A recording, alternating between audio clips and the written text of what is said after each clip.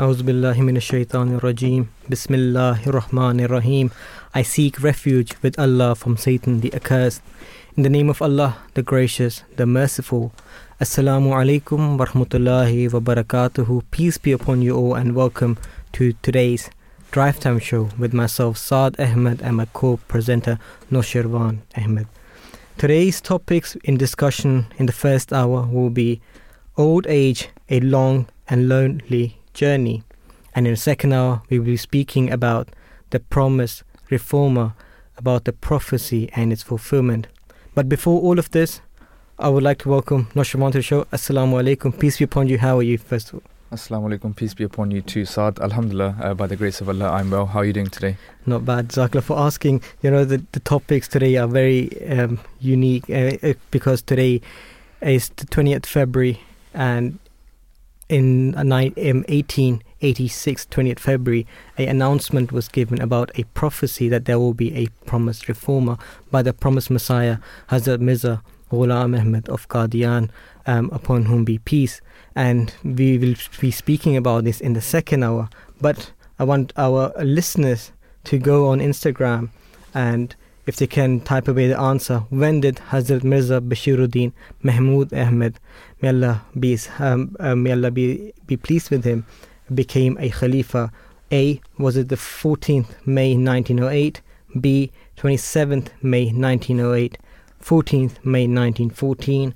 27th May 1914? Now, bringing it back to the first hour, the topic is old age, a long and lonely journey. And the introduction, I will just give a quick overview what we will be speaking about. So the question is the life expectancy in comparison to over 100 years ago has more than doubled. Across the world, people are living, for a longer time than they used to over 100 years ago. In 1900, the average life expectancy of a newborn was 32 years. By 2021, this has more than doubled to 71 years of age. As people live longer, do they also experience a fulfilling social life in old age? Hundreds of thousands of elderly people are lonely and cut off from society in this country, especially those over the age of 75.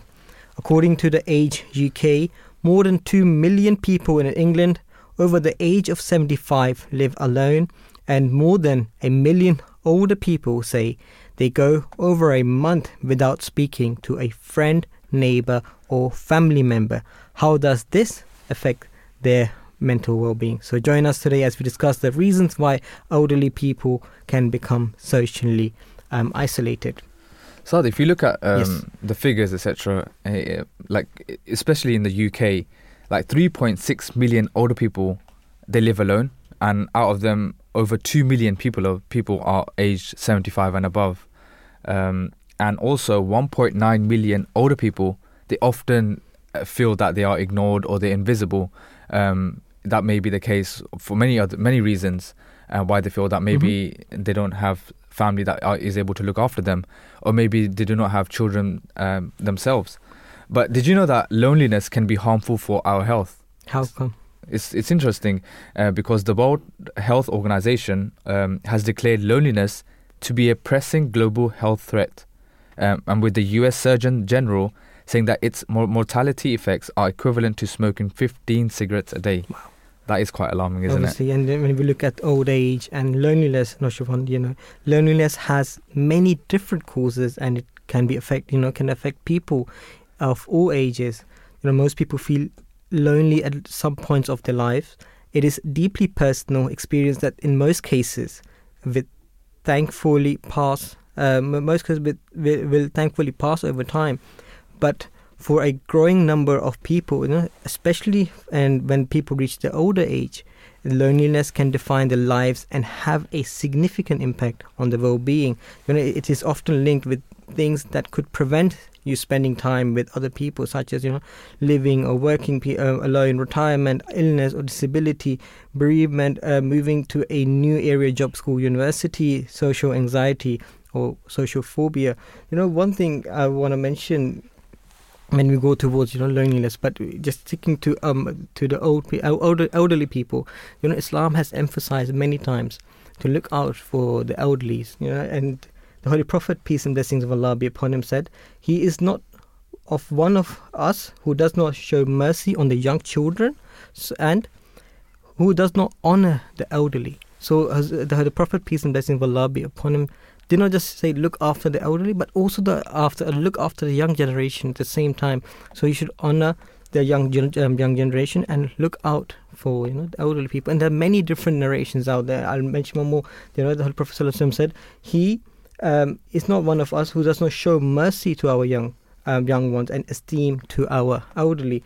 And then we can even go further than the Holy Prophet ﷺ said, "It is one of the gravest sins to curse one's parents."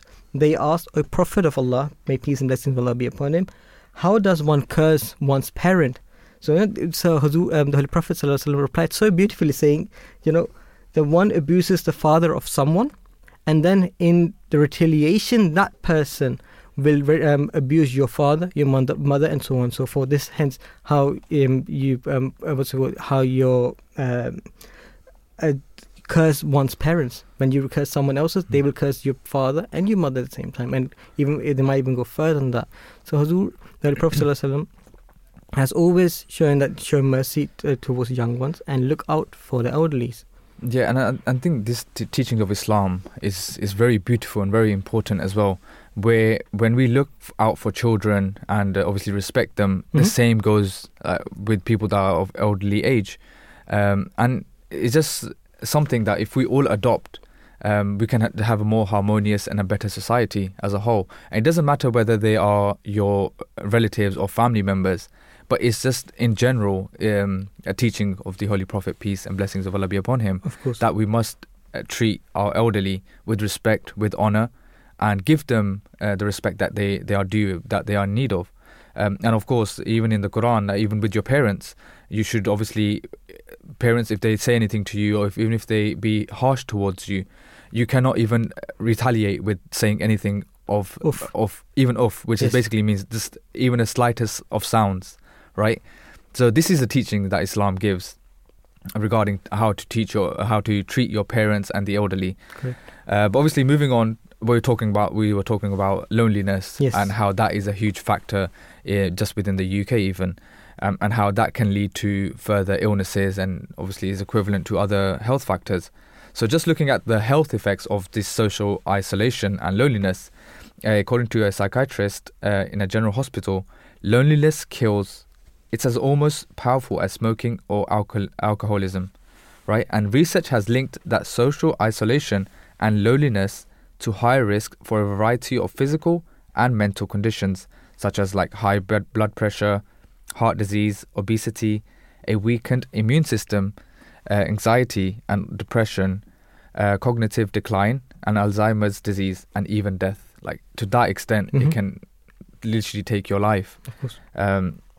And so a large body of research shows that social isolation and loneliness have a serious impact on physical and mental health, the quality of life, and longevity.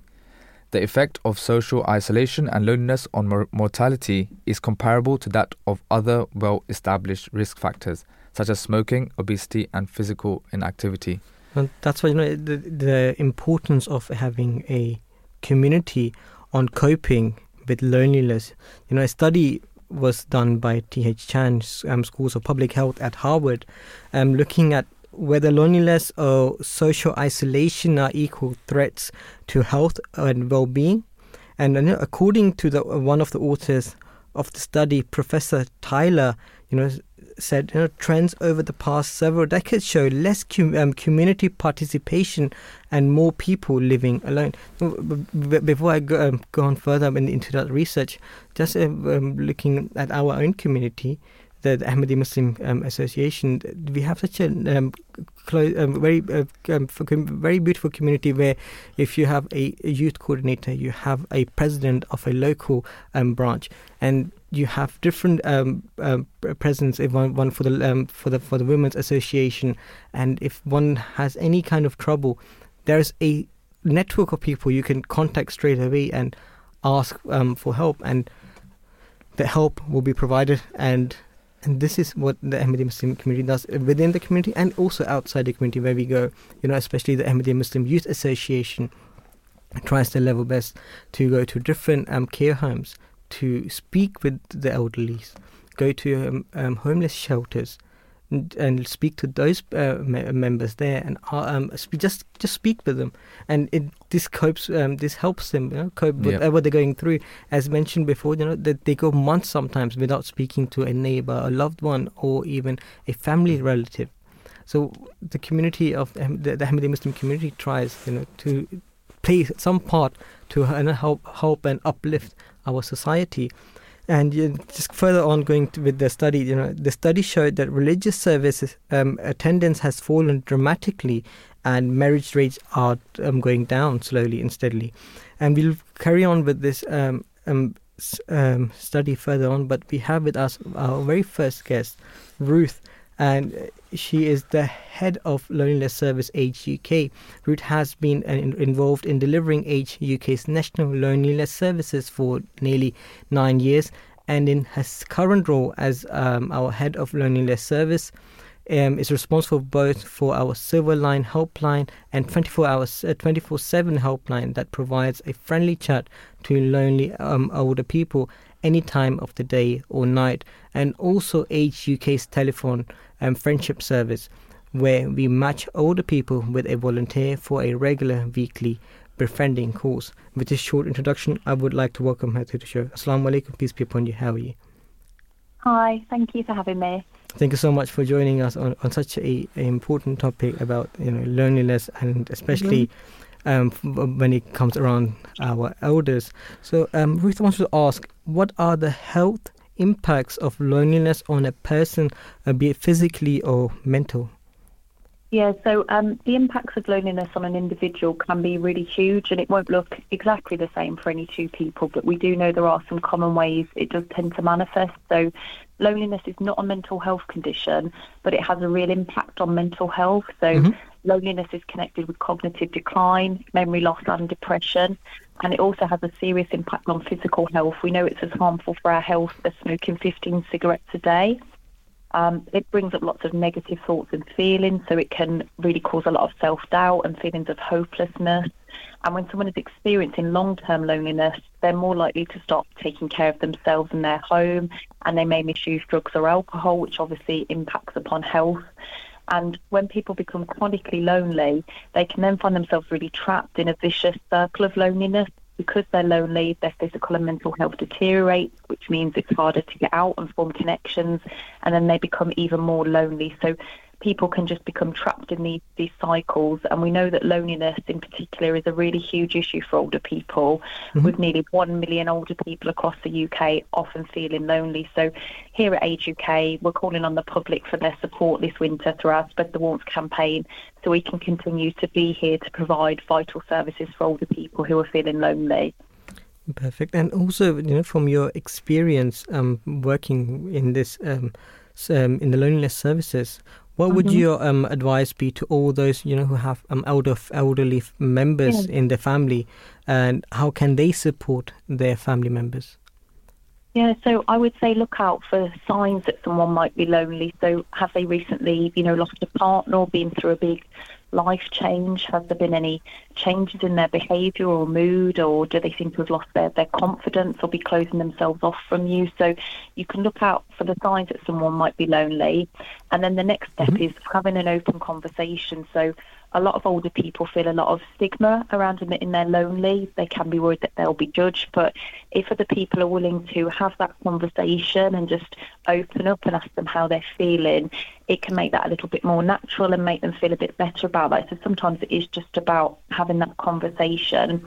And we know that then the key to tackling loneliness is helping someone to form meaningful relationships and connections. So social interaction is vital for tackling loneliness, but somebody needs to have meaningful interactions to really have an impact upon their feelings of loneliness. So I would say ask your older relatives what they'd like to do, try and empower them to talk about what changes they might like to try and do. Give them gentle encouragement and support, and don't try and push them to make big steps before they're ready. And it can also be really useful for someone to speak to someone outside of their family. So they might want to talk to their GP, a carer or a friend, or they can speak to us here at Age UK. So we've got services like our 24-hour Silver Line helpline where an older person can call free, day or night for a chat. We also have a network of around 125 local Age UK partners who host things like lunch clubs, walking football. So please encourage them to contact Age UK as well. We are here to help them. Ruth, just picking up from that, what is something that has personally impacted you through your work that you have taken on and incorporated into your own life? Yeah, so I love the work I do at Age UK, and I've learned so much from speaking directly with older people over the years that I've been here. And I think one thing I've really taken that a lot of people find hard to understand is how invisible and how lonely a lot of older people feel. And it's quite hard to put yourself in the shoes of someone who doesn't have anyone to speak to share their thoughts and their feelings with. And when somebody feels excluded from the world like that, they can really start to feel like they don't even exist. But what I've learned and seen from my work at Age UK, what I see every day is the power of human connection. So we speak to older people who sometimes haven't spoken to anyone else in days, and they think no one's going to be interested in what they have to say. And once someone takes the time to speak to them and listen to them, over time they can become a different person, and the impact they can have on that their life can be absolutely huge. You know, on our telephone friendship service where we match older people with a volunteer to have a regular chat once a week, you can actually hear people's confidence grow as they develop and build that friendship. So what I take into my personal life is how much it means for us all to be kind and to take the time to check in on an older neighbour or speak to someone in the shops. You know, you don't know how much that small interactions, those little connections can really make a big difference to someone who feels lonely. Yep, and just lastly, you know, obviously some people that haven't reached the old age yet, but they can themselves feel they can suffer with loneliness just because they don't have anyone. So what would your advice be for them? And are there any communities or resources they can reach out to? Yeah, so I mean, one really great thing, a great way to form connections is to consider volunteering in your local community. So you could volunteer for Age UK or another charity or community group. That can be such a great way to give yourself purpose and value and make new friends and learn new skills. So I think if you are able to give time, that is a really great way to form connections. I'd once again tell someone how you're feeling. So, you know, we often keep these feelings to ourselves, but sometimes just saying it out loud and telling someone how you're feeling and recognising the impact loneliness is having on you can really help. So reach out to a friend, a colleague, or maybe your GP. And I'd say be proactive about trying to form those connections. So set yourself small, manageable targets. So, you know, if you're working, you might want to plan an event at work or think about starting a book group or a social group outside of work. There's great things on Facebook and other things to look for community groups, clubs or activities. So don't overwhelm yourself. Think about a small step you could take. And sometimes it is about putting yourself out there, and you'd be surprised how many people feel the same as you. You know, lots of people experience loneliness. It's completely natural. And just think about things that you would like to do. Take those small steps to try and form those connections. And once you do, it gets easier and easier as your confidence grows. Great. Thank you, Ruth, for joining us. It was a pleasure having you on our show, and thank you for sharing the advices. No, it's my pleasure. Thank you for having me. Thank you once again. I closed our mics up. No worries. So this was Ruth, and who's the head of Loneliness Services, Age UK. And it was really beautiful, the advice she gave, especially for the last one with the question you asked about who hasn't reached the old age yet, and for them just taking small steps and reaching out and because obviously loneliness is not limited to age factor rather. Correct. Right? Even a young kid can feel lonely when he's not given the love or support or the care he needs. He can feel lonely. And very interesting, she said about volunteering, and we were mentioning previously as well, how our youth organisation, they're always volunteering, and they always need more and more volunteers. Correct. To go to these old care homes, to go out and help the homeless. And I think we, in our society, and to make our society better, we need to be trying to volunteer as much as we can. Although it might be you can take short steps, little steps, maybe dedicate a day of the month, perhaps the weekend if it's more suitable to you, and just basically dedicate that time to go out, look out for your neighbours, to go look out to your elder relatives. And that small change, small step, it can go a long way. Correct. Well, that's why in the Holy Quran, when we look, there are different verses, as you've mentioned, one from chapter 17. You cannot even say that make a sound if your parents have asked you for something. The word is uff, which is used in the Holy Quran. Likewise, in different chapters of the Holy Quran, it is mentioned, for example, in the second chapter, they ask you, O Muhammad, peace and blessings of Allah be upon him, what they should spend.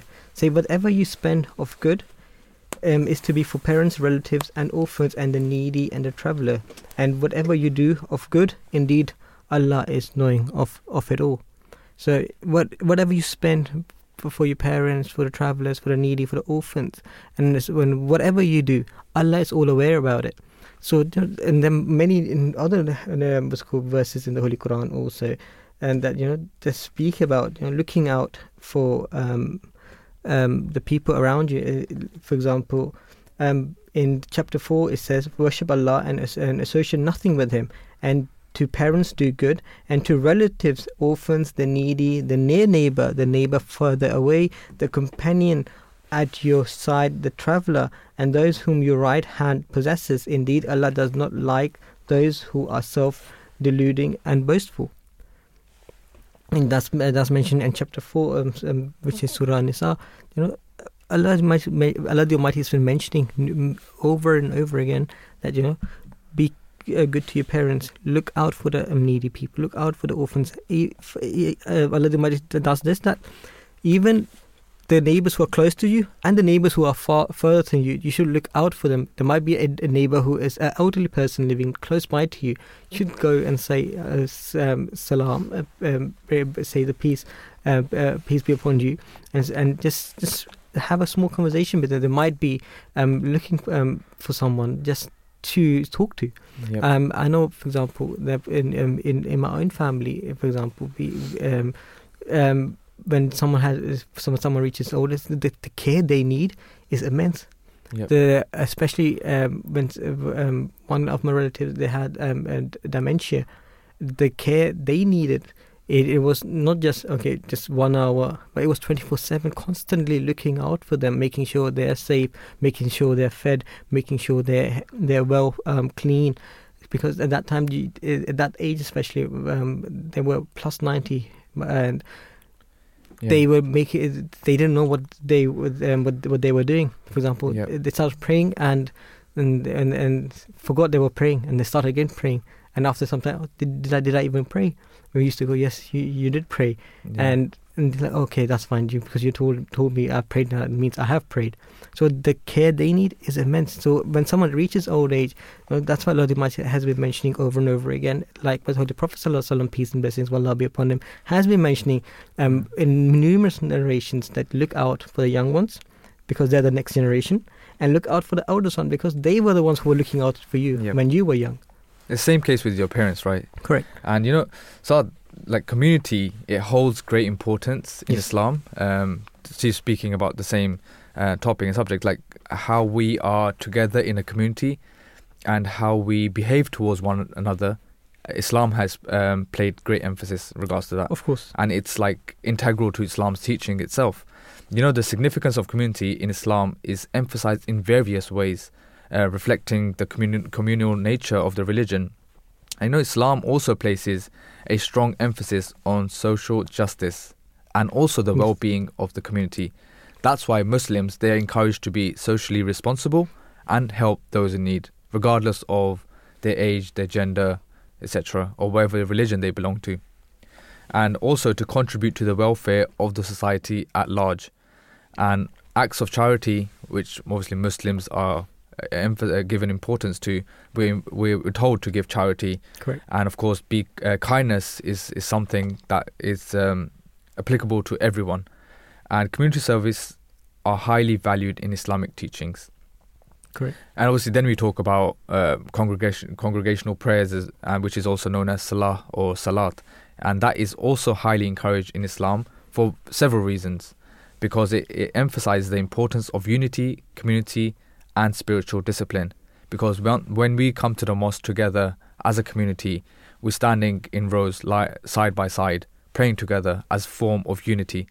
And of course, when you go to the mosque, you'll see old people, you'll see, and of course you get a chance. That's also another way where you can obviously, if you feel that this old person, he comes to the mosque every day, but mostly by himself, or you may feel that he might be a bit lonely, that's your chance to go and speak to him. Correct. And just get to know them, and if they need anything in their household, or obviously you build that relation with them. Yes.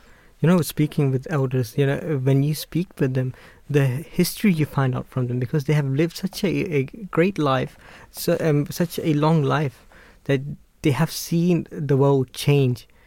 And when you speak with them, and they're like, okay, this TV, for example, just a small example, there was no TV first, it was a radio, or it was that first, and then this happened, and then a color TV came, and especially and for example in the Asian, and in Pakistan, for example, one house used to have a TV or television, and the whole community used to come together, and they used to sit down and watch, for example, a cricket match or any other programs. So that was when you listen, when you sit down with them and they share their story, you understand, okay, this is how their life used to be. Yep. And when you look, okay, our lives are totally different now, because everyone has, for example, a smartphone. Yeah. Right? The TV is on the hand, on the palm. Yeah, so not just in terms of electronics. Obviously, we've developed in the last 2 decades quite significantly, right, in terms of technology. But our elders, they lived through these wars that have happened, right? Yes. And obviously, they lived through, especially for us as Ahmadi Muslims, they lived through the progress of our community. Of course. Obviously, speaking to them, knowing how the circumstances were 50 years ago or so, it's just inspirational, and of course it's faith inspiring at the same time. We'll pick up this topic after our next guest who we have with us, Louise. She has been working as a registered nurse in the NHS for just over 13 years and qualified as an advanced clinical practitioner 18 months ago. Initially, she started her career in A&E and then moved to COCH as a nurse practitioner, and which was in 2016, and in 2019 she helped mobilize the Barnet Care Home team, and then in 2022 the community frailty team. With this short introduction, I would like to welcome her to the show. Assalamu alaikum, peace be upon you. How are you, Louise? Oh, hi. Good afternoon, everybody. Thank you so much for joining us today. Louise, if you could tell us, what are the duties and the responsibilities of caring for an elderly person? Yeah, absolutely. So I'm from Central London Community Healthcare Trust, and so we are a large community trust, and we provide services for more than 4 million people across London boroughs and Hertfordshire. Yes. In the borough that I'm in, we have over 80 care homes and a growing elderly population. And so we're really trying to work with, all the stakeholders and the community to make sure our older people are active and valuable members of society. So our duty and responsibility is really to look at the elderly and try and manage their care proactively and holistically. So I think holistically is used quite a lot in the NHS. But what I mean by that really is to look at the person as a whole. So we often look at people just as their sort of physical health conditions, but particularly with the elderly, you have to take into consideration all of the other factors. So in our care home team, for example, and our frailty team, anybody under our care, we do a comprehensive holistic assessment. So we do a physical assessment, but we also look at every other factor that may be contributing to their health. So their functional ability, their home environment, what level of social support they have, and just their general health and well-being. And then from that, Yes, Louise, also, for example, if an elderly person lives with a family, do you still provide care for them, just to look out for the elderly people? Yeah, absolutely. So we would do an assessment in partnership, really, and so with the service user, so the person who's been referred to our team. We would then, what we do is we identify key goals. So that would be either the patient's key goals, the carer's key goals, or family member, and then we would work together to develop a sensible, personalised care plan. Okay. And if you can tell us, how does, for example, your care affect the mental well-being of the elderly patients? Yeah, so I mean, it's really important, and it's definitely very topical at the moment. So in both of our teams, through our holistic approach, we always look at sort of psychological factors that may be impacting the individual. So we do a routine depression and anxiety screen, and then from that we can determine what levels of support they might need. So that could be just making sure that the GP is aware, and sometimes that can be onward referral to mental health services.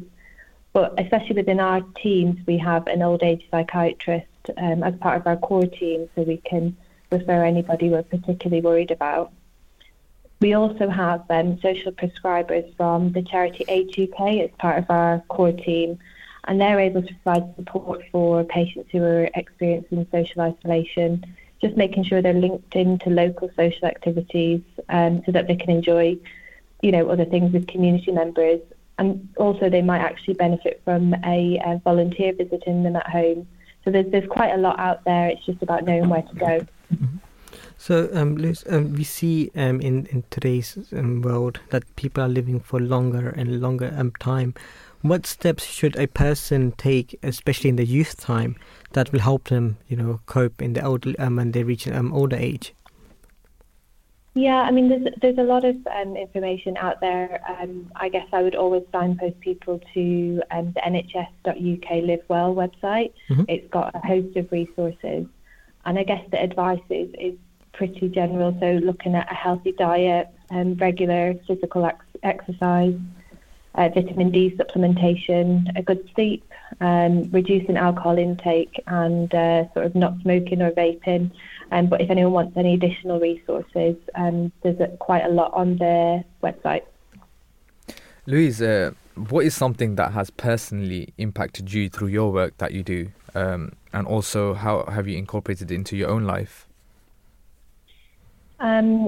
Yeah, so I think probably since starting to work with the elderly, it's really highlighted to me the importance of having them sort of harder conversations with your loved ones about what would they like their care to look like in the future as they get older. Yep. Where would they like to live? Where would they like to, how would they like to be cared for? And just really kind of proactively having them conversations. So as they get older and their care needs may change, you have a plan together and you know what you need to advocate for as they get older. Yep, and Louise, just lastly, in your professional opinion, what advice can you give to family members who care for their elderly on how to take good care of their well-being? Yeah, I mean, it's vitally important that carers are, just as cared for. So I think probably first and foremost, to know what carers are entitled to.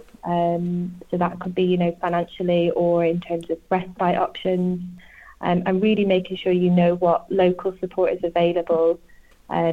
We see quite a lot of people experiencing carer strain or carer burnout, and often they just don't know what the local support networks are around that are available to them. Yep. So within Barnet, we have the Barnet Cares Assessment, and in CLCH, we make sure we incorporate that in all of our assessments to identify that and make sure they're plugged into the right care package. Great. Thank you, Louise, for joining us today and sharing insight on this topic. No Thank you problem. once again. Thank you. So this was Louise, clinical service manager plan. Okay, I just wanted to come back, to what Louise was saying about, going to the NHS website, Live Well, and there is a 5-step breakdown, for example, regarding mental well-being. We'll come back to the elderly side in just in a second, but I wanted to share this with the listeners. The number one is to connect with other people. Good relationships are important for your mental well-being. They can help you to build a sense of belonging and self-worth, give you an opportunity to share positive experiences, provide emotional support, and allow you to support others. So then they have the do's and don'ts. I was going to mention a couple of do's. If possible, take time each day to be with your family. For example, try and arrange a fixed time to eat dinner together. Arrange a day out with friends you haven't seen for a while. Likewise, for the don'ts, do not just rely on technology or social media alone to build relationships. It's easy to get into the habit of only ever texting, messaging, or emailing people. And number 2, for example, be physically active. Number 3 is learn new skills. Number 3 is give to others. So that means what NHS is saying is research suggests that acts of giving and kindness can help improve your mental well-being by creating positive feelings and sense of reward, giving you a feel of purpose and self-worth, helping you connect with other people. And number 5, pay attention to the present moment. Mindfulness. Paying more attention to the present moment can improve your mental well-being. This includes your thoughts and feelings, your body, and the world around you. Some people call this awareness mindfulness. Mindfulness can help you enjoy life more and understand yourself better. It can positively change the way you feel about life and how you approach challenges. And obviously, there are more further information NHS has been providing, and NHS does commendable work day in, day out, and giving us some guidelines in regards how we can keep up with our mental health. Is just a small glimpse into NHS. Yeah, Saad, something very interesting to know, like how we have become a global village through Correct. social media, right? But we've come more disconnected to our family members than we previously were. Yes. Like a decade or two ago, right? Although we're so well connected to people from other countries, obviously able to message them, call them, but now our close family members, I think we're distant from them, and that's something obviously you mentioned as well. It shouldn't be just that we're messaging or contacting our elders or our relatives through the means of our phone. Yes. Rather, obviously, we should take time out. Of course, calling them and stuff, you should still check up on them whenever you can. But obviously, meeting them, sitting with them, spending that time together, of course, that's the real bonding time. And that's how you build a relationship on top of that. So yeah, although we're connected well, but I feel like we have become distant. And also often you might see in a household where you'll have your siblings sitting, your parents sitting, 2 or 3 of the siblings or your parent would be on their phone. Mm-hmm. Even at dinner table, sometimes it's seen that rather than having dinner all together, talking, someone might have their phone out, right? So obviously that's the time where you can actually speak, have a conversation, speak to your elders, etc. Yes. And for this, our community, the Ahmadiyya Muslim Community, we've obviously have the Elders Association within the community that regularly holds community events like charity walks. Every year, even within our mosque, the Bet al-Futuh Mosque, we have our charity walks happening. We have various educational competitions. We have annual conferences, and obviously we've got conferences coming up as well, which help keep members connected to their faith, to their community, and at the end of the day, it encourages good health and, of course, their well-being at the same time. Of course, and especially, His Holiness Hazrat Mirza Masroor Ahmad, may Allah be his helper, pays keen attention when he's speaking to the Elders Association. He asks them, what kind of sports do you play? If you cycle, how long do you cycle for? And making sure that their physical well-being is looked after, and also the mental well-being of our Elders Association. Likewise, when you sit down with the elders and you sit and you talk to them, you find out the history. So I'm just coming back, where we left off before our guest. So especially, when we are studying in the Institution of Modern Language and Theology in Hazlemere, we had a very senior professor with us there, and he used to tell us about the time of migration between India and Pakistan, and the way he used to explain it, it was like that you were in that very moment, and you could understand, because he lived through that time. He understood what was happening. He told us the way people were struggling and the difficulties they faced to go from one end to the other. And, obviously, and still remembering that time with him, it was quite an experience to understand, okay, this is how it was happening at that time. Yeah, and obviously, Saad, everyone goes through various incidents in their lives. And, when you're speaking to an elderly person of such age that's been through, that has a past, obviously every elder person has a past, they have got stories, narrations, but they like sharing those, of course, right? And if you sit down with them, they can literally go on for hours with their stories, and I'm sure you won't get bored either. Oh, no. Because just of how inspirational, faith-inspiring their stories are. And sometimes it makes you realise how easy we have gotten it in today's day and age, with all the accessibility to all the the means that we have in the current day and age. So it's very it's important as well, especially for them as well, and for your own knowledge as well, and for your faith as well. Even if you look at just a generation above us, from 15 plus, for example, and they have a whole different life story to tell us. Yeah. And then if you look above 60 plus, they have a whole different life. Yeah. 75 plus, they have a whole different view of the world, how it was then, how it is now. And they're quite. I was watching a video the other day where they compared, the food from throughout 100 years, the packaging and the taste and so on and so forth, and how that has developed over time. So they were living at that time. They have seen those changes happening over and over time. Someone just emailed me. Someone's messaged me a video of. I thought when you we were had young. email. Messaged me a video of when we were younger and participating, and the different same brand have a different packaging, and you look, this is how it used to be at that time, which is I would believe 15 years ago, 15 years or 10-15 years ago.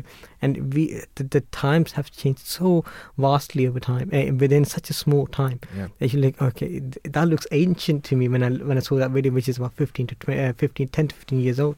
Yeah, well, I hope that I have these stories and narrations that I can narrate perhaps in 50 years or so. Apart from, obviously, we can talk about Brexit and COVID. Obviously, that's been a significant part of the history, or is going to be a significant part of the history. But I hope we can have narrations, etc. So that's why the family importance for an elderly is really important. A Harvard study has proven that embracing community helps one live longer and be even more happier. According to Robert, the director of the study, a psychiatrist at Massachusetts General Hospital, and a professor of psychiatry at Harvard Medical School, the study found that relationships and how happy we are in them is very important to our health. While taking care of our bodies is important, tending to our relationships is a form of self-care too. The importance of family in old age is significant and holds varying degrees of importance across cultures and individual circumstances. Family provides emotional support, companionship, and a sense of belonging, which becomes particularly crucial in old age. The relationship developed over a lifetime can offer comfort and understanding during challenging times. So this was a small study done at Harvard. And when you become a part of a community or part of a family, or you live longer and happier because you have someone to talk to. You have someone to share whatever is in your heart. When even speaking to our guests today, they have said this: if someone has someone to speak to, that is one crucial thing, especially in the old age. Yeah, of course. Saad, not just being able to talk to them, it's just the whole supportive factor. Yes. Because obviously, if you're living alone by yourself, then obviously that's going to deteriorate your health, etc. But it's just having the whole, having a relationship, having a partner, having your children, your grandchildren, being in their presence will obviously uplift your mood, all together, right? And obviously the geriatric specialist Amy Hall says a lot of people look forward to things like traveling, volunteering, or caring for their grandchildren after they retire. Definitely. And of course, we have our grandparents as well. Definitely. And when we be in their presence, you know how happy they are. They want to look after you. They want to feed you, especially if you go to your grandparents. How they'll feed you. They'll have a table full of food, and once you're done eating, they will be like, "No, have more." Right? That's their way of happiness. Yes. That's their way of showing love, and they like doing that themselves. And of course, and once when you are in their presence, you feel happy as well. And of course, it removes the factor of loneliness as a whole. So she further says that those goals are going to be easier to meet and more enjoyable if your body is physically up to the task. The longer you can keep your body healthy and strong, the longer you can expect to live on your own terms. So having strong family ties has been linked to better physical and mental health in old age. So, and of course, emotional support and social connections within the family can also contribute to a higher quality of life, which we've mentioned before, reduced stress and improved overall well-being. Yes, you know the Quranic verse which you have mentioned before, that thy Lord has commanded, worship none but him, and seek and show kindness to parents if one of them or both of them attain old age with thee. Never say unto them any word expressing or of disgust, nor reproach them, but address them with excellent speech. Chapter 17, verse 34. And the fourth successor of the promised Messiah, who the awaited Mahdi, His Holiness Hazrat Mirza Tahir Ahmed, states, and it's written in Islam's response to contemporary issues, the responsibility for care of the aged is gradually shifting to the state. Care of the aged represents a heavy burden on the national economy. It doesn't matter how much a state is ready to spend, it can never buy them peace and contentment. The most terrible feeling of having been rejected, left out and abandoned, and the most painful realization of a growing void of loneliness within a problems beyond the reach of many to resolve. They are to consider that a comparatively remote relative would ever be taken care of by the rest of the family has become almost impossible to imagine. Old age homes are getting fully packed. Finding a place for a loved one is getting harder with time. Yet, it is not always possible for a state to cover all expenses to provide for the ones in need, even the minimum requirement of a decent life. What influence does it have on their lives? Why are elderly people becoming more and more a burden? Why are children not capable of looking after their own parents? Is it due to the rising cost of living? Is it not affordable for the children to look after their parents? Whose responsibility is it to take care and look after one's parents and elderly people according to Islam? Yeah, Saad, it's very interesting to know, like the foresight of Hazrat Mirza Tahir Ahmed, may Allah be pleased with him, like how this was obviously written about over 3 decades ago. Yes. And that was the situation. He's describing the situation of what is happening with the elderly people at the time, right? How the states are looking after the elderly people now, yes. As opposed to if you go back to the early Islamic era or even after that, how it was responsibilities of kids to look after their parents, because obviously they've spent their lives feeding you and looking after you, your health, your well-being, your clothes. And now once they've reached the elderly age where they need support or rely on someone, it's the kid's job to look after their parents. Correct. And how he's stating that now, how that shift in society, how it's the states are looking after the elderly people, and how care homes are being filled. And now when we come to 2024, in this day and age, how we see this is actually true, how care homes are full, there's no space for them. Kids are leaving their parents because obviously they aren't able to look after them in the manner that they're supposed to. But of course, if we look at the Islamic teachings, we are told, we are given the teachings by the Holy Prophet, peace and blessings of Allah be upon him. We are commanded in the Holy Quran that we should look after elderly people, whether it be your parents, whether it be your relatives, your neighbours. We should be obliged to do that. And of course, you've mentioned the verse of the Holy Quran from chapter 17 in regards to that. So as Muslims, and just to make our society better, to look after our whole environment, to have a more peaceful society, it's our duty also to look after our young ones and also our elderly. And the Holy Prophet, peace and blessings of Allah be upon him, has said this: may he be disgraced, may he be disgraced. And the companions asked, "O Messenger of Allah, peace and blessings of Allah be upon him, who are you talking about? Who be disgraced?" The Holy Prophet, peace and blessings of Allah be upon him, says so beautifully here, that the one who finds his parents in old age, either one or both of them, and does not enter paradise.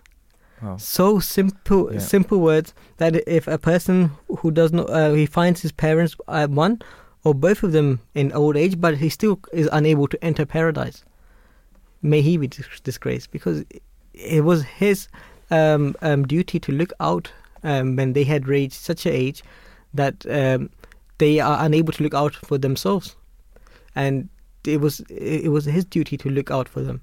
So we should always remember this, that our parents are our responsibility also as children to look out for. Yep. So just picking up on that, and how to also, we're looking at how to improve health and living experiences of care home residents. Of course, Yes. There's elders that are in care homes. So how can they improve their health and living experience in regards to that? A Shropshire care home company has launched a new online campaign to highlight the many ways its staff help care home residents. The not-for-profit company has launched The Little Things in Life to showcase their activities which help residents enjoy happy and fulfilling lives. And research has shown that even a simple cup of tea and a chat can improve mental health. And we've seen how if you're working all day and you go home and we sit down with a cup of tea, speaking to your mum or your dad or your elderly grandparents, it improves and obviously you feel kind of that inner satisfaction. Yes. And residents with dementia can benefit enormously from activities which help them remember who they are. That might mean spending time reminiscing over old photo albums, listening to some favourite music, or reading a treasure story from their past.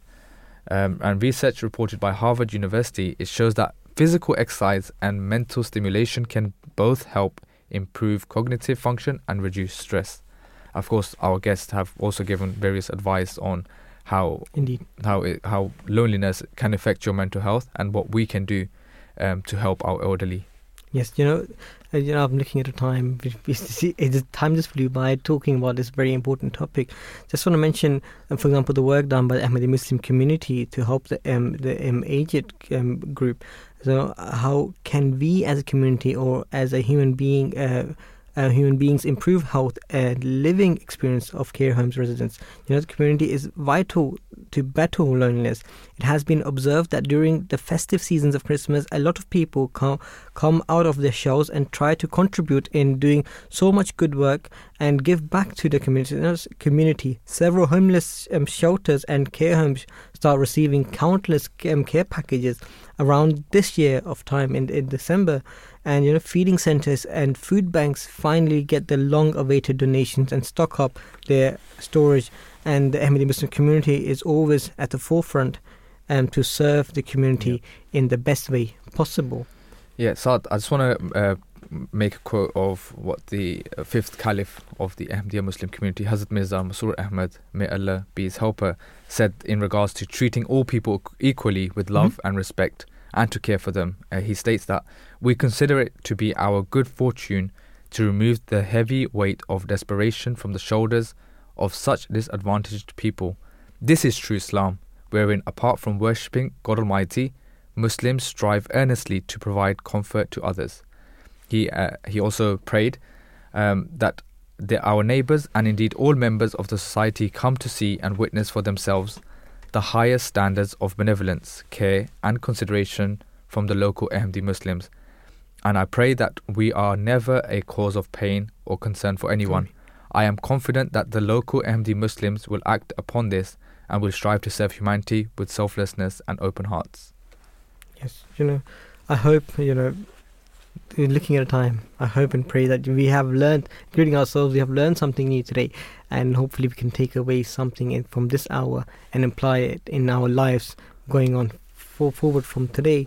And I believe we can all take nuggets of wisdom from this session, especially on our responsibilities as being Ahmadi Muslims, not only towards our parents when they come to an order, but also the elderlies who are in our society.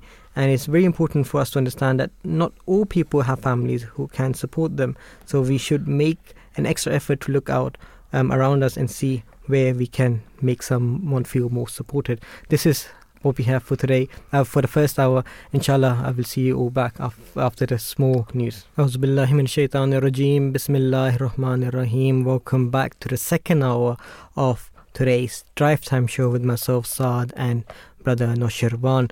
In the second hour, we will be speaking about the promised son, Hazrat Mirza Bashiruddin Mahmood Ahmed. May Allah be pleased with him, who he was, why we're speaking about him today, why he was named the promised son. That will be all explained throughout today's show. So before we start off, I would like to introduce the show that every year the Ahmadiyya Muslim Community holds a gathering on the 20th February. So today is the date to commemorate the Musleh Maud Day, the day about the promised reformer.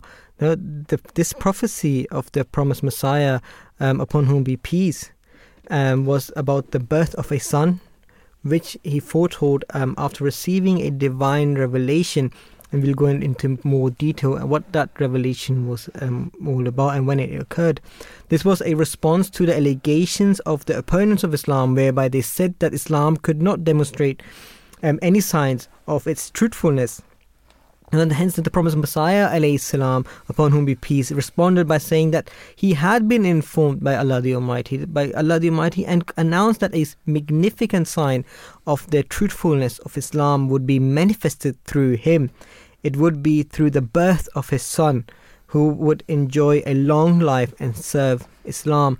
Before we carry on, Norsharwan, at that time, for example, I don't even know if I would survive in the next hour.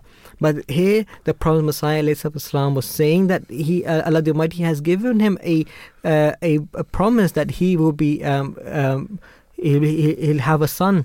Yep. In a due course. Yeah, of course. This was obviously in response to all the opposition and the allegations that was being raised at him. So this was kind of like it was a sign for all of those that are raising these allegations. And sometimes, often people think that with the 20th February, we're celebrating someone's birthday. No. But in actuality, it's not anyone's birthday. It's to kind of, what the prophecy is, we're kind of celebrating the grandeur fulfillment of that prophecy itself. And the promised Messiah, peace be upon him, he also said that he would be gifted, that son that was going to be born would be gifted with such and such qualities. And he enumerated approximately 52 or 53 qualities, which are obviously mentioned within the prophecy. And this was no ordinary prophecy. And of course, once we obviously will have a look at the prophecy itself, the words of the prophecy. And the promised Messiah, moreover, he specified a time frame for when that prophecy will be fulfilled, that this son would be born within this period of time. Of course. He would enjoy a long life, and like you mentioned, and would go on to serve Islam in an extraordinary manner. So hence we'll listen to the words of the prophecy, and then we'll come back and talk about more about this prophecy. Here is a quick clip. The divine revelation concerning the Musleh Maud. In the announcement of 20th of February 1886, the promised Messiah, peace be upon him, says, God the merciful, the noble, the high, the exalted, who has power to do all that he wills, glory be to him and exalted be his name, has vouchsafed to me the following revelation. I confer upon you a sign of my mercy according to what you have begged of me. So I have heard your entreaties and have honored your prayers with my acceptance through my mercy, and made your journey a source of blessings for you. Therefore a sign of power, mercy, nearness is bestowed on you. A sign of grace and beneficence is awarded to you, and you are granted the key of success and victory. Peace on you, O victorious one. Thus did God speak, so that those who desire life may be rescued from the grip of death, and those who are buried in the graves may come out of them, and so that the superiority of Islam and the dignity of God's word may become manifest unto the people, and so that truth may arrive with all its blessings, and falsehood may flee with all its ills, and so that people may understand that I am the Lord of power, I do whatever I will, and so that they may believe that I am with you, and so that those who do not believe in God and deny and reject His religion and His book and His holy messenger Muhammad, the chosen one, sallallahu alaihi wasallam, may be confronted with a clear sign, and the way of the guilty ones may become manifest. Rejoice therefore that a handsome and pure boy will be bestowed on you. You will receive an unblemished youth who will be of your seed and will be of your progeny. A handsome and pure boy is coming as your guest. His name is Emmanuel and also Bashir. He has been invested with a spirit of holiness, and he is free from all impurity. He is the light of Allah. Blessed is he who comes from heaven.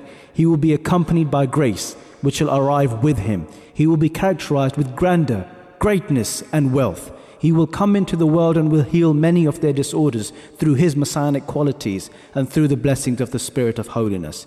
He is the word of Allah, for Allah's mercy and honor have equipped him with the word of majesty. He will be extremely intelligent and perceptive, and will be meek of heart, and will be filled with secular and spiritual knowledge. He will convert 3 into 4. Of this the meaning is not clear. It is Monday, a blessed day, sun, delight of the heart, high-ranking, noble, a manifestation of the first and the last, a manifestation of the true and the high, as if Allah has descended from heaven. His advent will be greatly blessed, and will be a source of manifestation of divine majesty. Behold, a light comes, anointed by God, with the perfume of His pleasure. We shall pour our spirit into him, and he will be sheltered under the shadow of God. He will grow rapidly in stature, and will be the means of procuring the release of those held in bondage. His fame will spread to the ends of the earth, and peoples will be blessed through him. He will then be raised to his spiritual station in heaven. This is a matter decreed. So this was the prophecy which the Prophet Messiah, Islam, upon whom be peace, announced in 1886. And you know how this prophecy came to be, that the Prophet Messiah was told that an event will happen in Hoshiarpur. So he went there for 40 days, and for a day and night he prayed, and he lived there and praying day in, day out. And Allah the Almighty then gave him this prophecy that he will be given a son who will be, very was a pure, handsome boy, and his name is Emmanuel, also Bashir.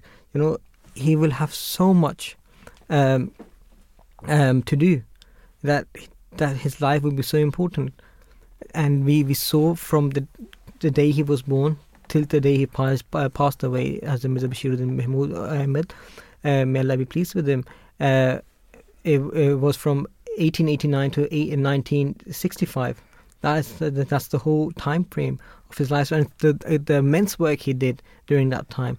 And we'll speak about it as we go along.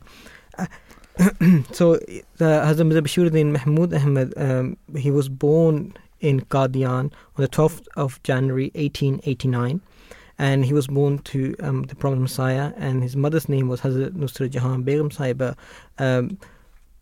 who was from a Sayyid family which belonged to Delhi.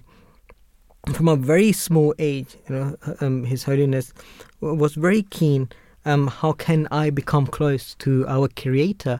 He was so keen that at the age of 11, just at such a young age, Norsharwan, that the promised son, he said, if the promised Messiah, God forbid, is not who he claims, I would leave this family.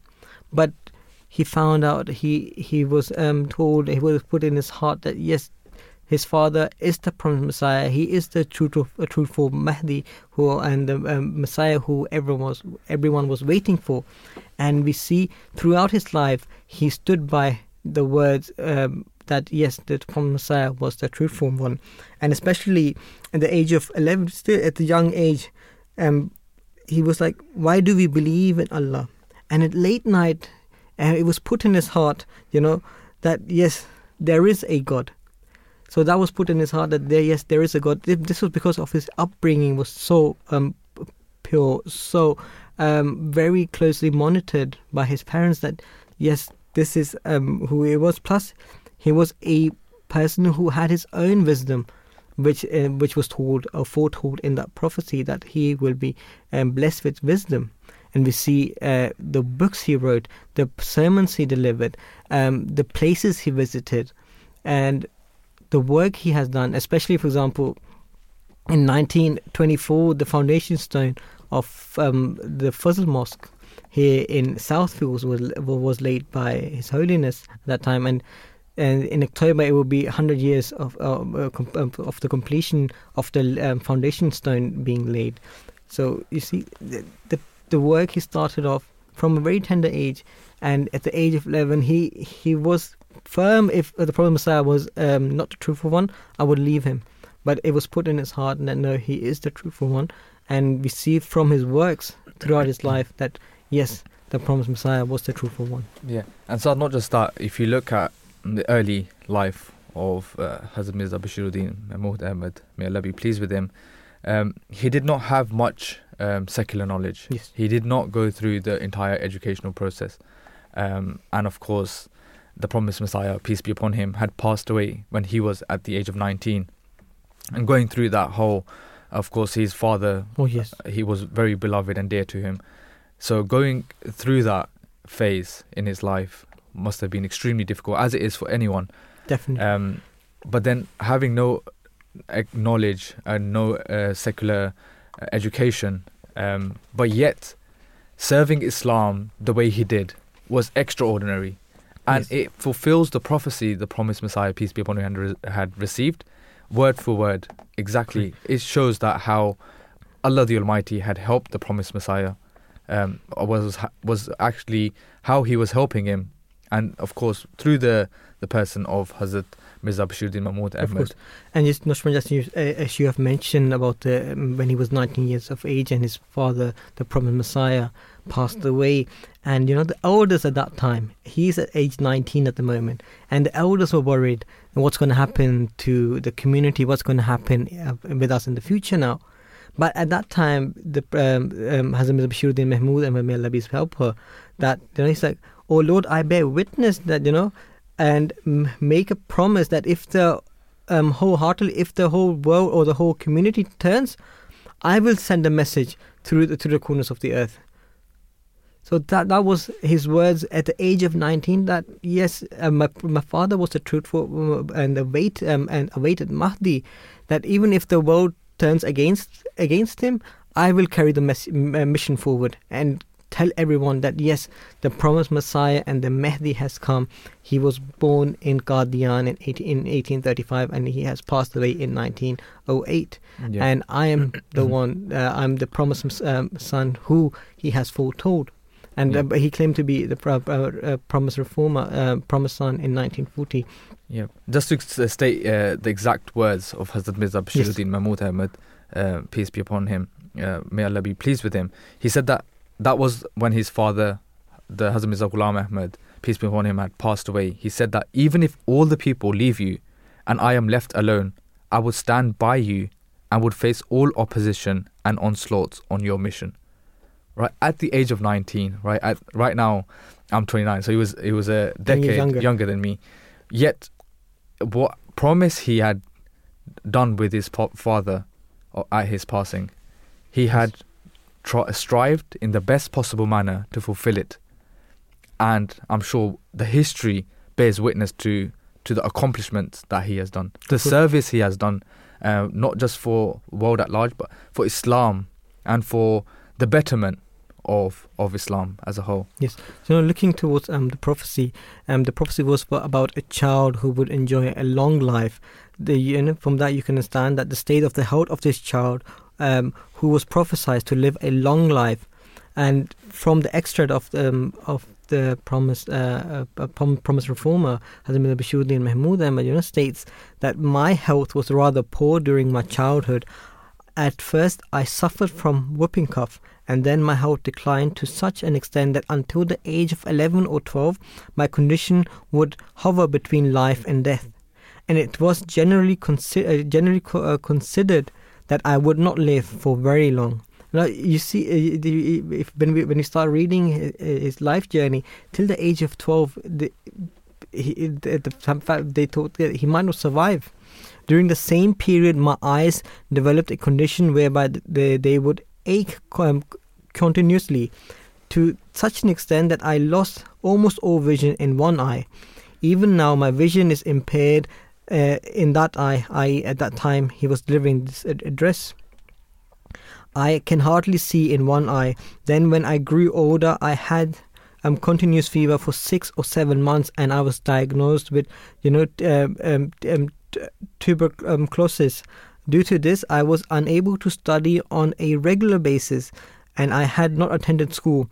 So Master Fakirullah Sahib of Lahore, who was delivering this lecture in Lahore, owned a house in Muslim town.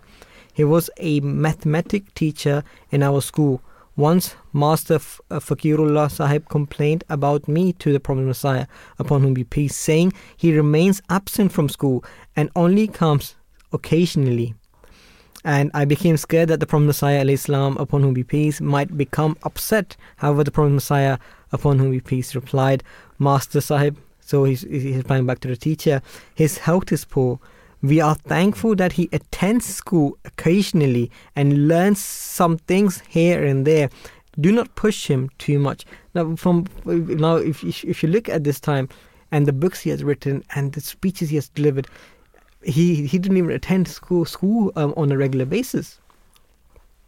As a matter of fact, I also remember that the Prophet Messiah, upon whom be peace, said, what will we achieve by teaching him mathematics? Are we going to make him open a shop?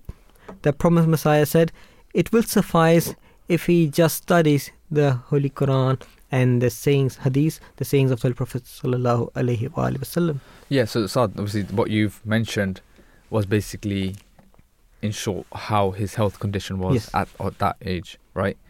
And his attendance at school during his childhood was not so much significant.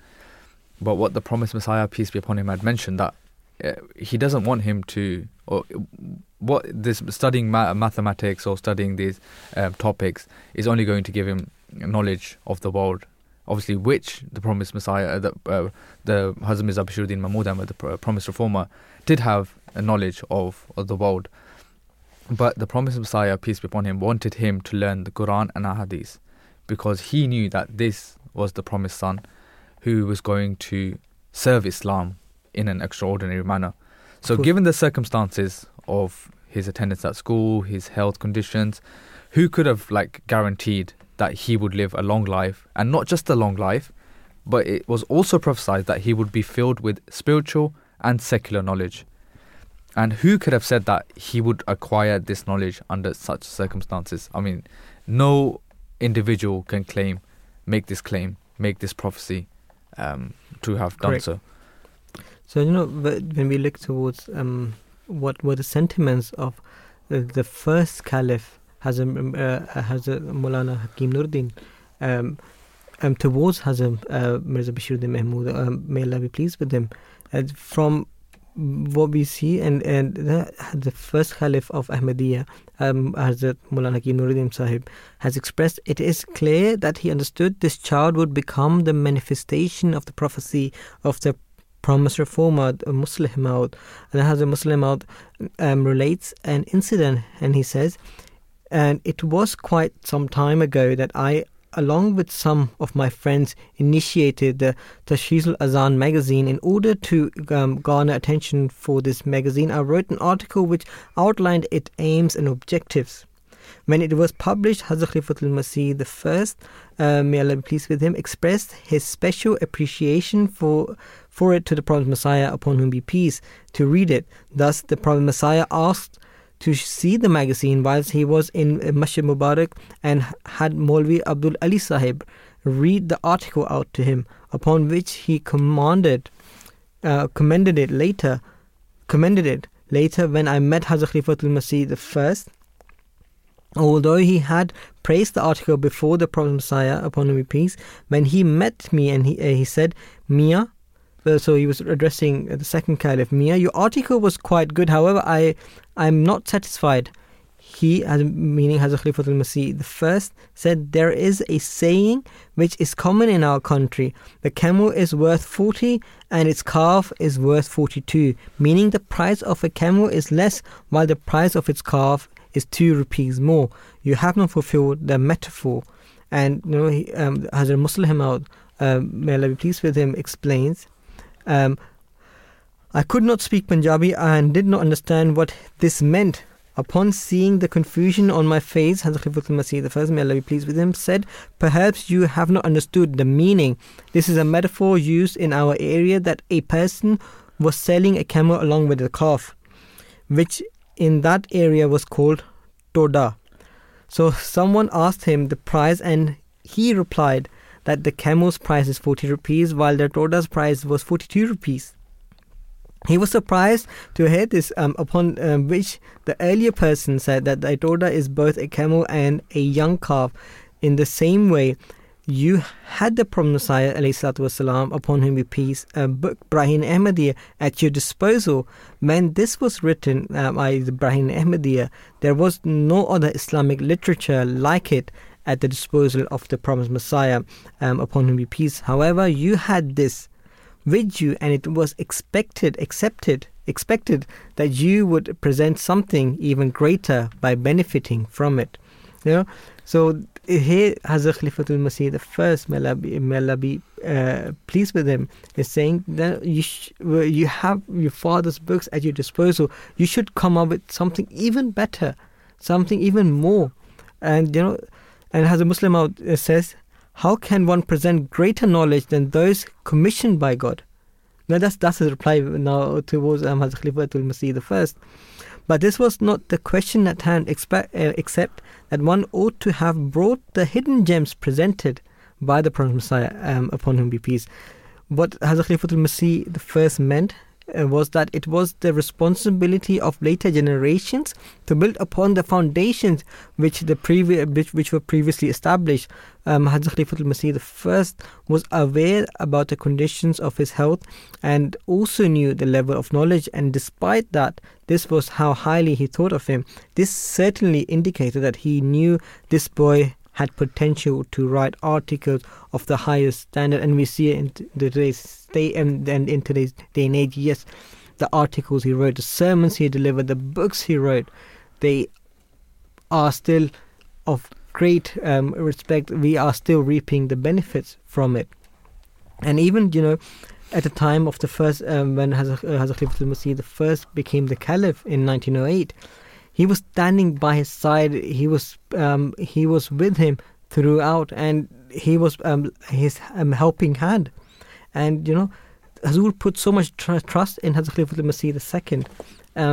At that time, he was that when he gave him so much love and so much trust. Whenever he came to him, he gave him some work to do, and he left him with it. That's how much trust the first caliph had in the promised reformer, as a Mirza Bashiruddin Mahmood, may Allah be pleased with him. So when he became Khalifa, and I won't say the date because that's a question we are asking on our Instagram page. So I want to see who gets the answer correct. But it happened after the prayer of Asr, the third prayer during the 5 daily prayers. Yep. And obviously, Saad, we spoke about the health condition of the promised reformer, Hazrat Mirza Bashiruddin Mahmood Ahmed, may Allah be pleased with him. But there's another incident that shows the state of his health and knowledge. In fact, this incident also shows the degree of love and care that the first Khalifa, Hazrat Hakim Nuruddin, may Allah be pleased with him, and the promised Messiah, peace be upon him, had for him. And it also proves that they were certain that this child was the promised reformer.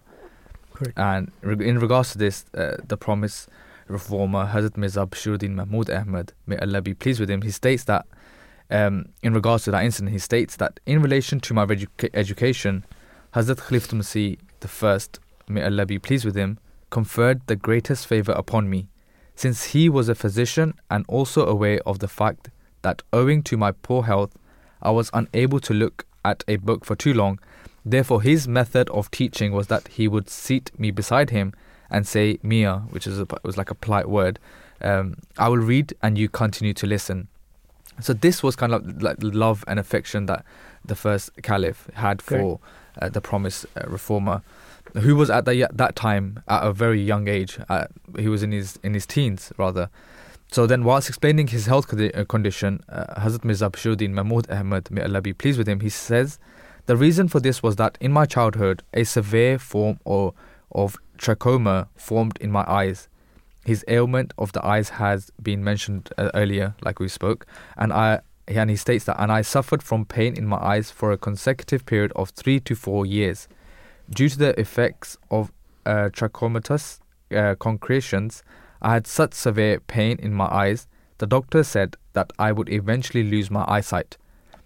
Imagine, like, obviously doctors are well aware of your physical conditions, the circumstances you're going through, and the doctor is suggesting that it could eventually happen that this son, he could, obviously the promised reformer, may Allah be pleased with him, could eventually lose his eyesight. Upon this, the promised Messiah, peace be upon him, he started to pray specifically for my health and also began to observe fasts.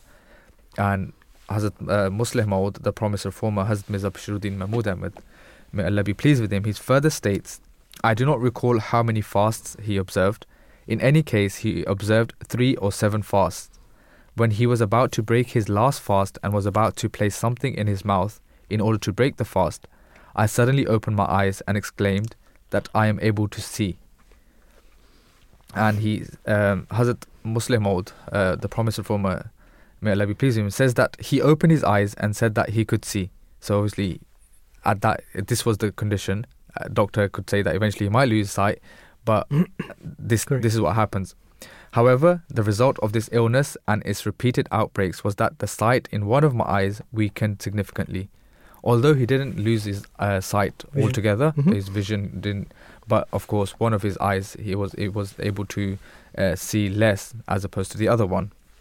And he further explains that, hence I am unable to see properly through my left eye. I am able to see ahead of me, but I am unable to read a book.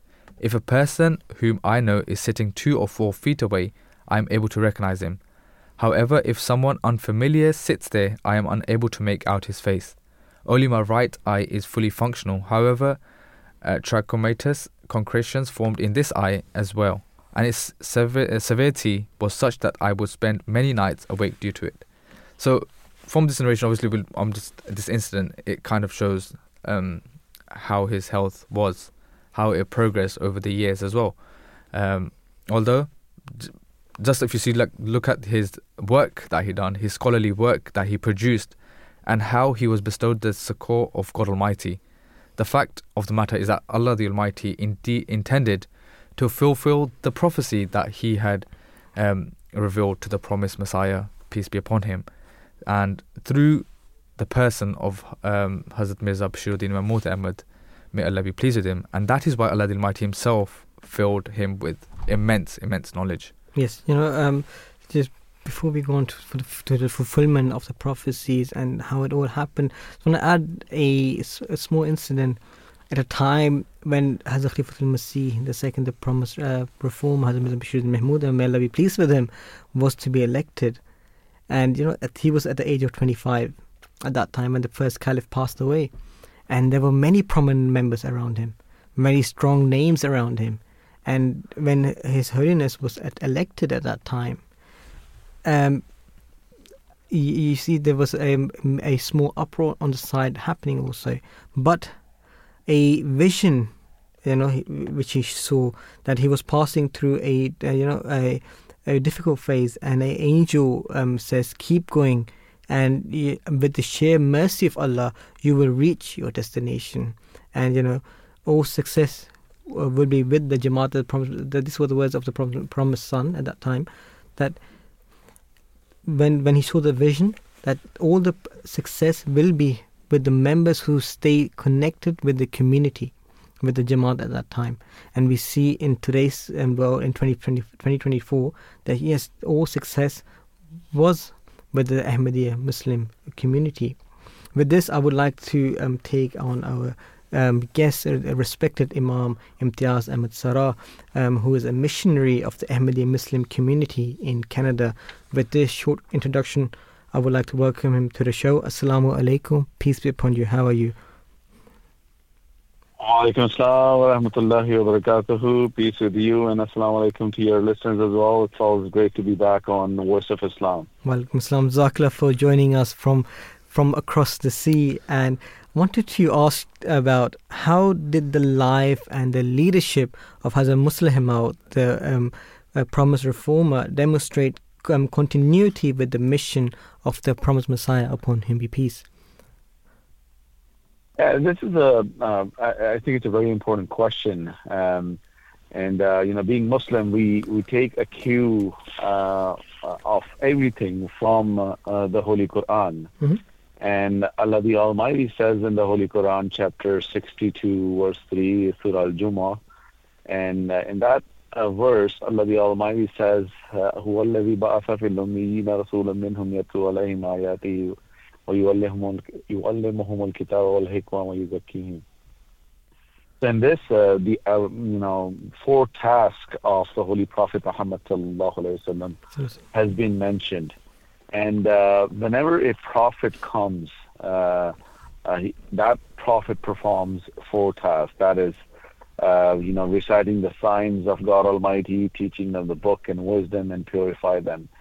And this was indeed the mission of the promised Messiah. And if you look at the verse number 4 of the same chapter 62, talks about the advent of the promised Messiah. The Holy Prophet Muhammad himself explained in the commentary of this verse that the Messiah will come and he will perform these tasks.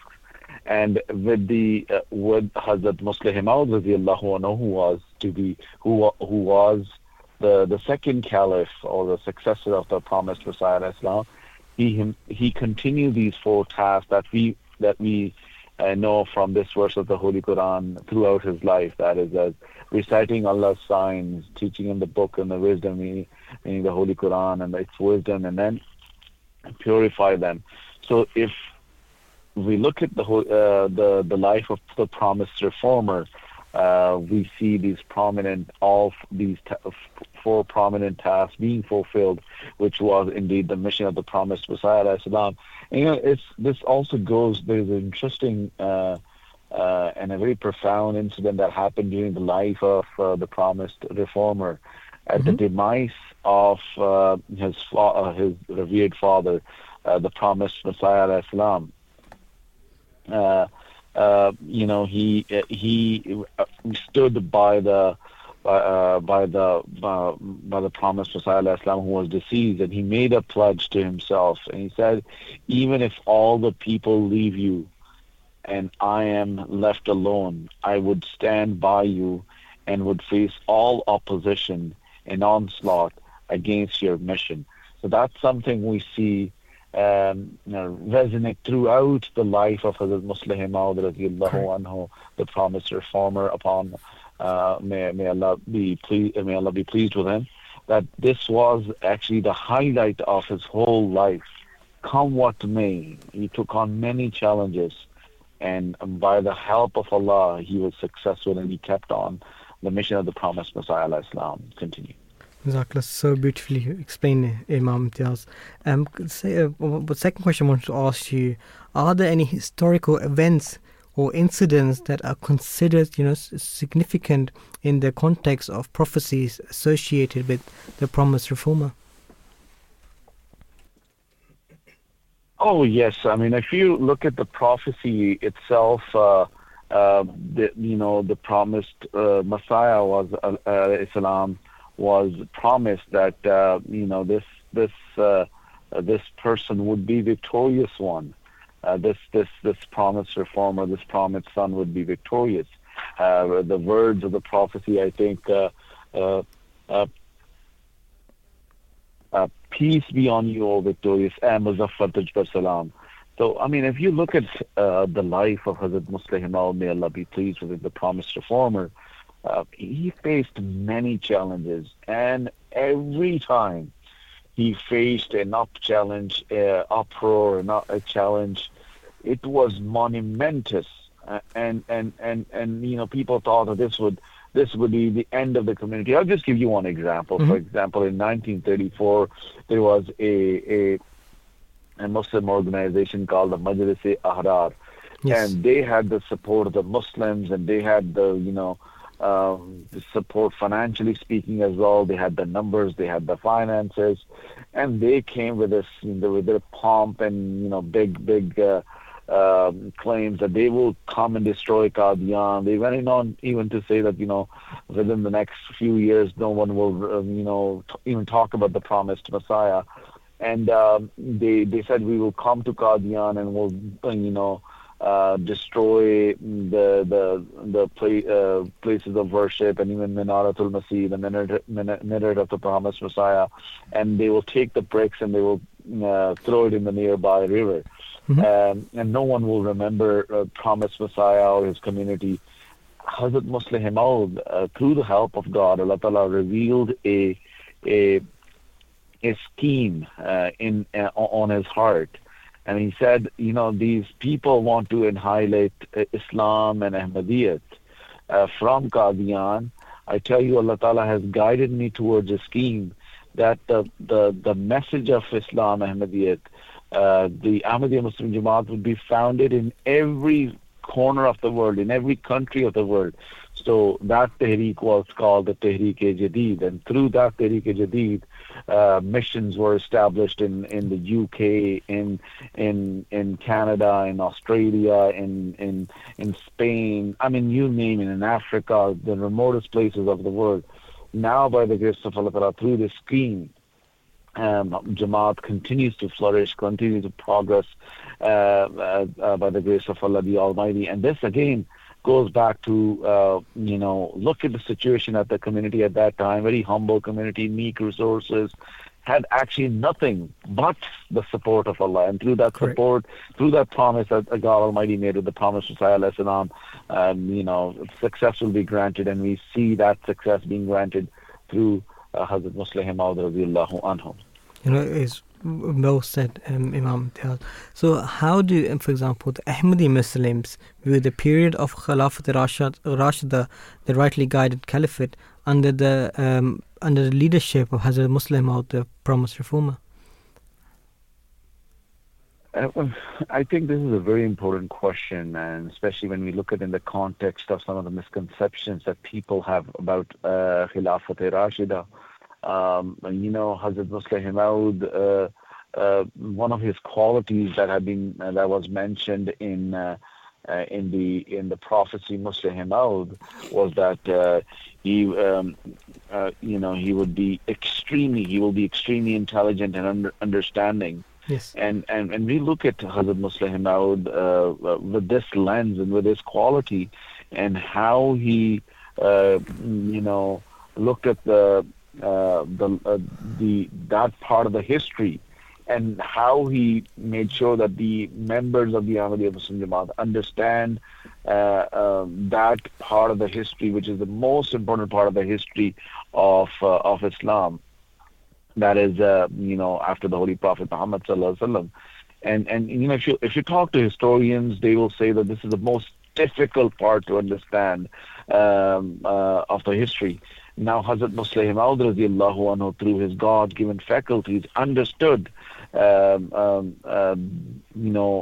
whole problem, how this, the discord happened during the early period of Islam, and how it originated. In fact, he delivered a lecture called Islam Mein Ikhtilafat Ka Aghaaz, how the discord had started in Islam. Yes. And it was delivered at a prominent college where many historians also participated.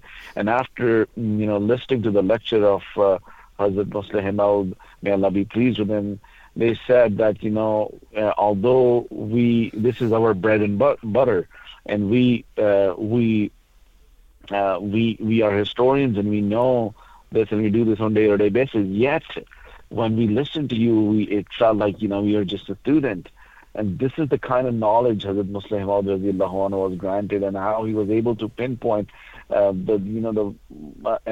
solve the very difficult part of the history, and how he cleared many misconceptions about the Khulafa, earlier Khulafa, that is Khilafat-e-Rashida, and how he instilled in our hearts that the stature of Khilafat is very high. And for anyone to point any fingers that they could have done this or they should have done this, that's incorrect. Yeah, Imam Imtiaz, I mean, you've explained it really well, and of course, since this was a prophecy to the promised Messiah, peace be upon him, it was going to be fulfilled word for word, and of course the person of the promised reformer was going to be extraordinary in terms of his stature. So can you just explain, of course, some of the challenges faced by the Hazrat Musleh Maud, and of course, how did he address them in accordance with the teachings of Islam?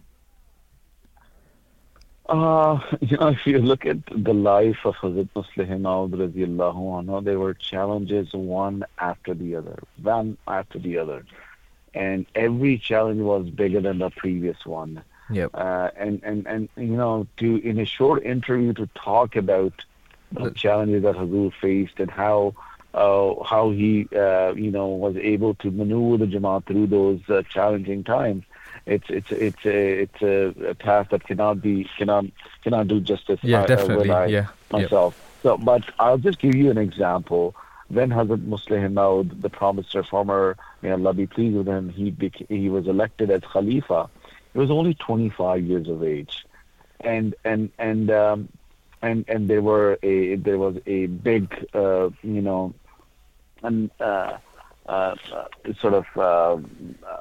of the Jamaat who actually went with the people who actually didn't want the Khilafah to continue. But Hazrat Musleh Maud radiallahu anhu said that that he was elected, and he said this will continue.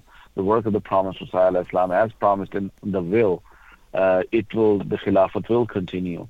So he at that very tender age of 25, he'll start leading the community. And there's people made big claims that for the cause of a 25-year-old kid, so to speak, this is what they're destroying the Jamaat, right? And then they would go on to say, we are the 95% and you're the 5%. Yeah. And they took all the finances of Jamaat and everything, and they called themselves the Lahori Jamaat, right? Yep. Now, Hazrat Musleh Maud radiallahu anhu was revealed by Allah the Almighty. That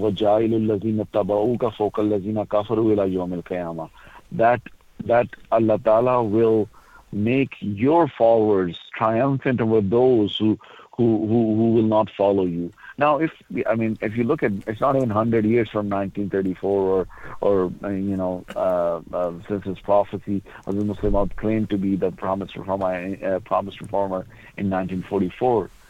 Where do we see ourselves in history?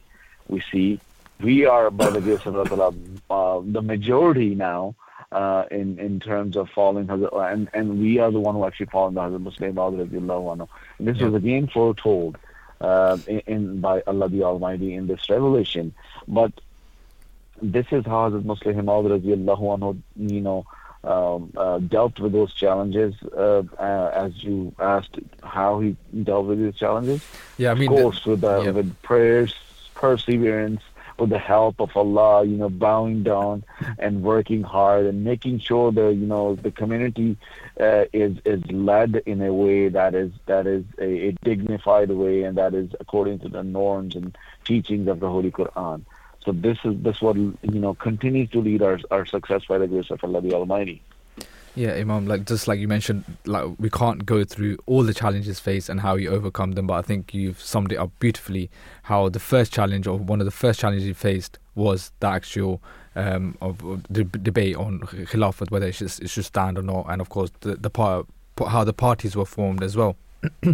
But just picking up from that, of course, his resilience and his, of course, all the prayers that he had received and was receiving, he continued to do his work, and he had such trust on Allah the Almighty that he done extraordinary work for the sake of Islam.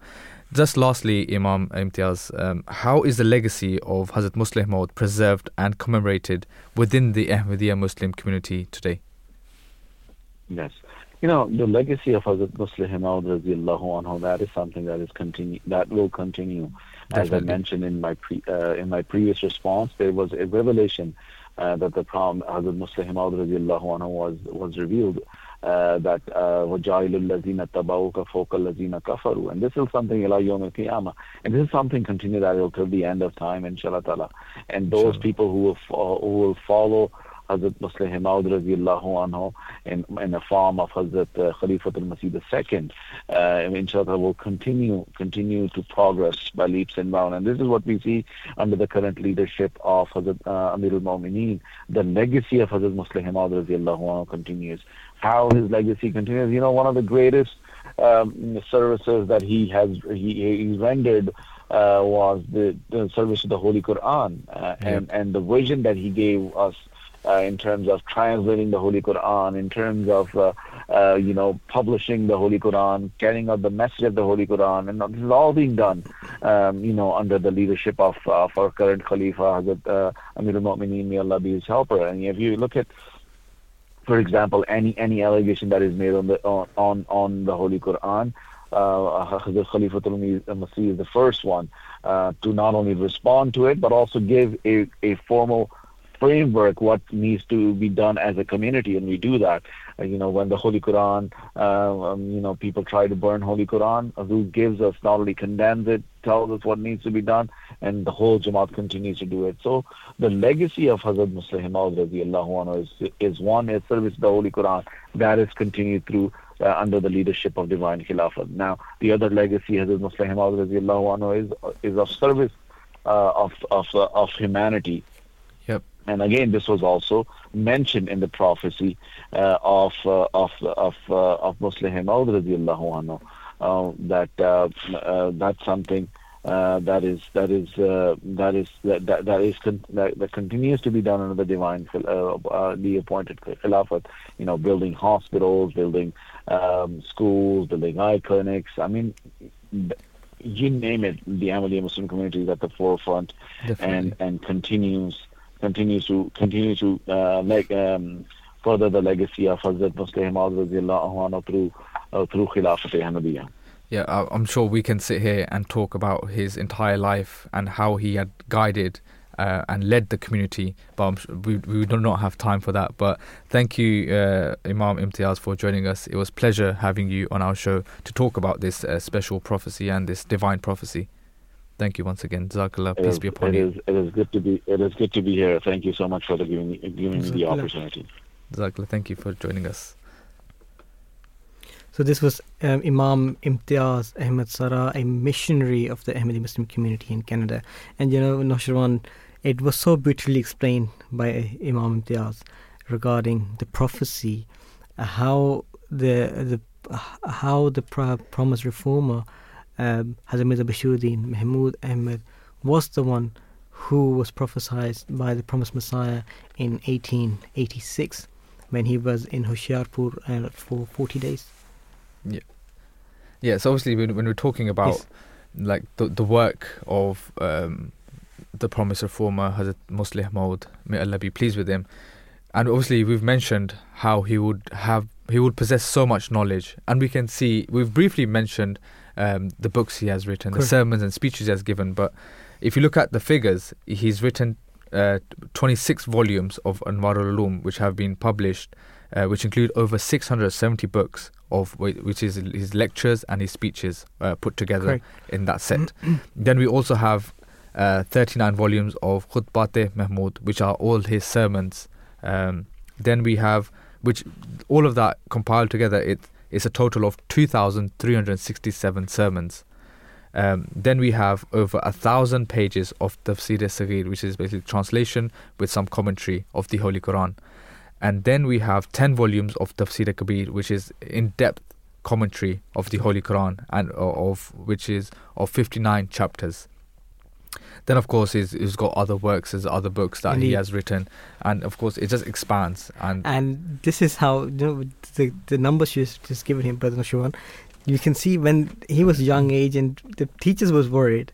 Oh, this child doesn't even come to school, and he has written so much. He has spoken so much, and when you look at a timeline of his caliphate, for example, we see that from let's say 1919, various departments were set up and streamlined, and in 1922 a Majlis Shura, where it's a body where people come for discussion or for any decision to be made, that was established. And then, for example, we have in 1924 the Wembley Conference, where His Holiness gave a magnificent speech, which is known as the true Islam, and the foundation stone of the Fazl Mosque in Southfields was laid in 1924, which was funded by the Ahmadiyya Muslim Women's Association, because that was the very first auxiliary body which was established in 1922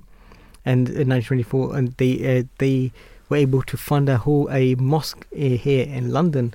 Remember, they all come from various different backgrounds, but it was mostly people who came from very difficult parts, but they were able, especially the women, they were able to fund a mosque to be built here in London.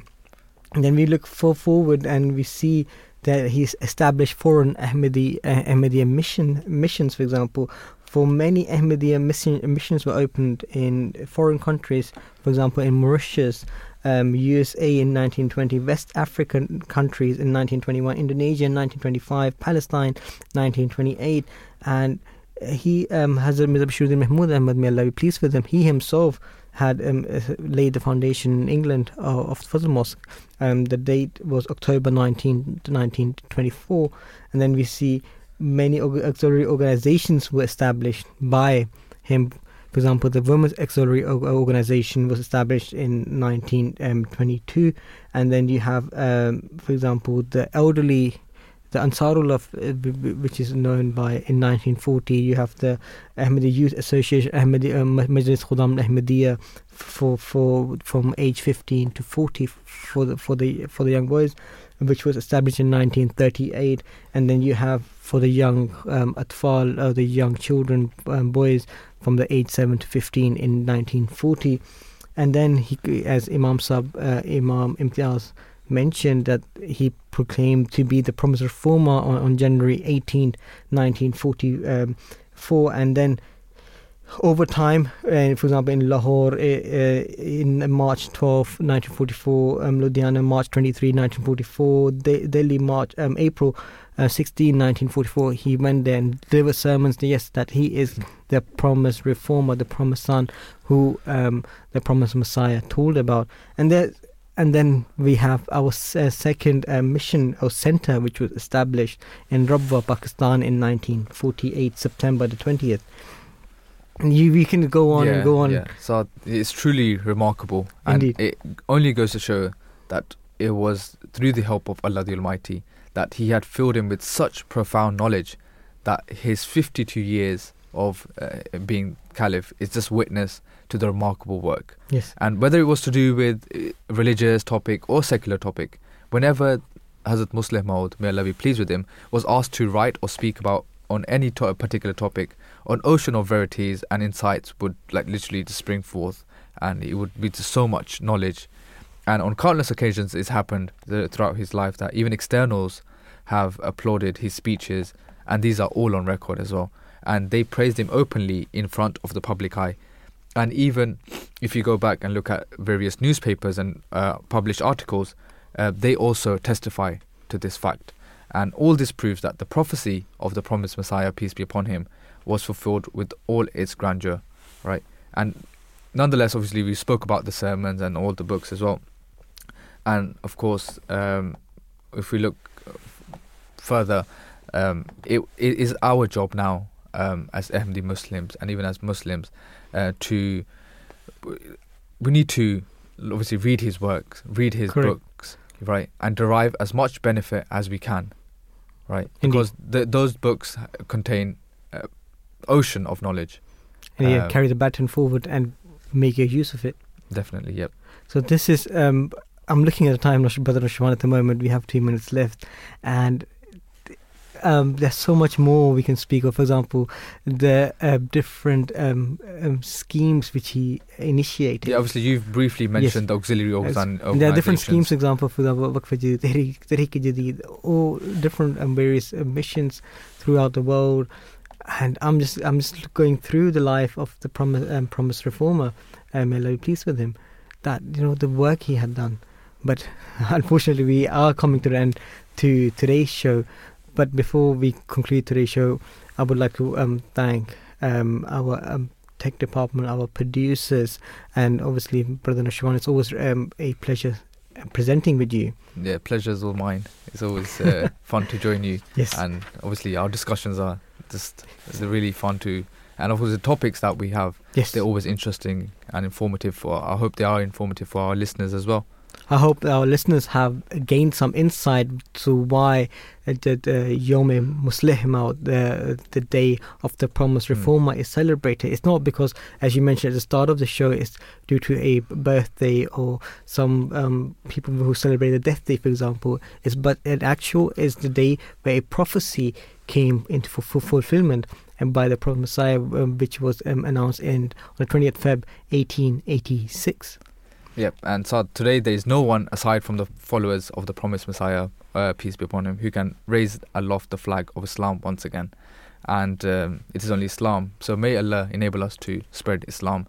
And with that, Assalamu alaikum, peace be upon you.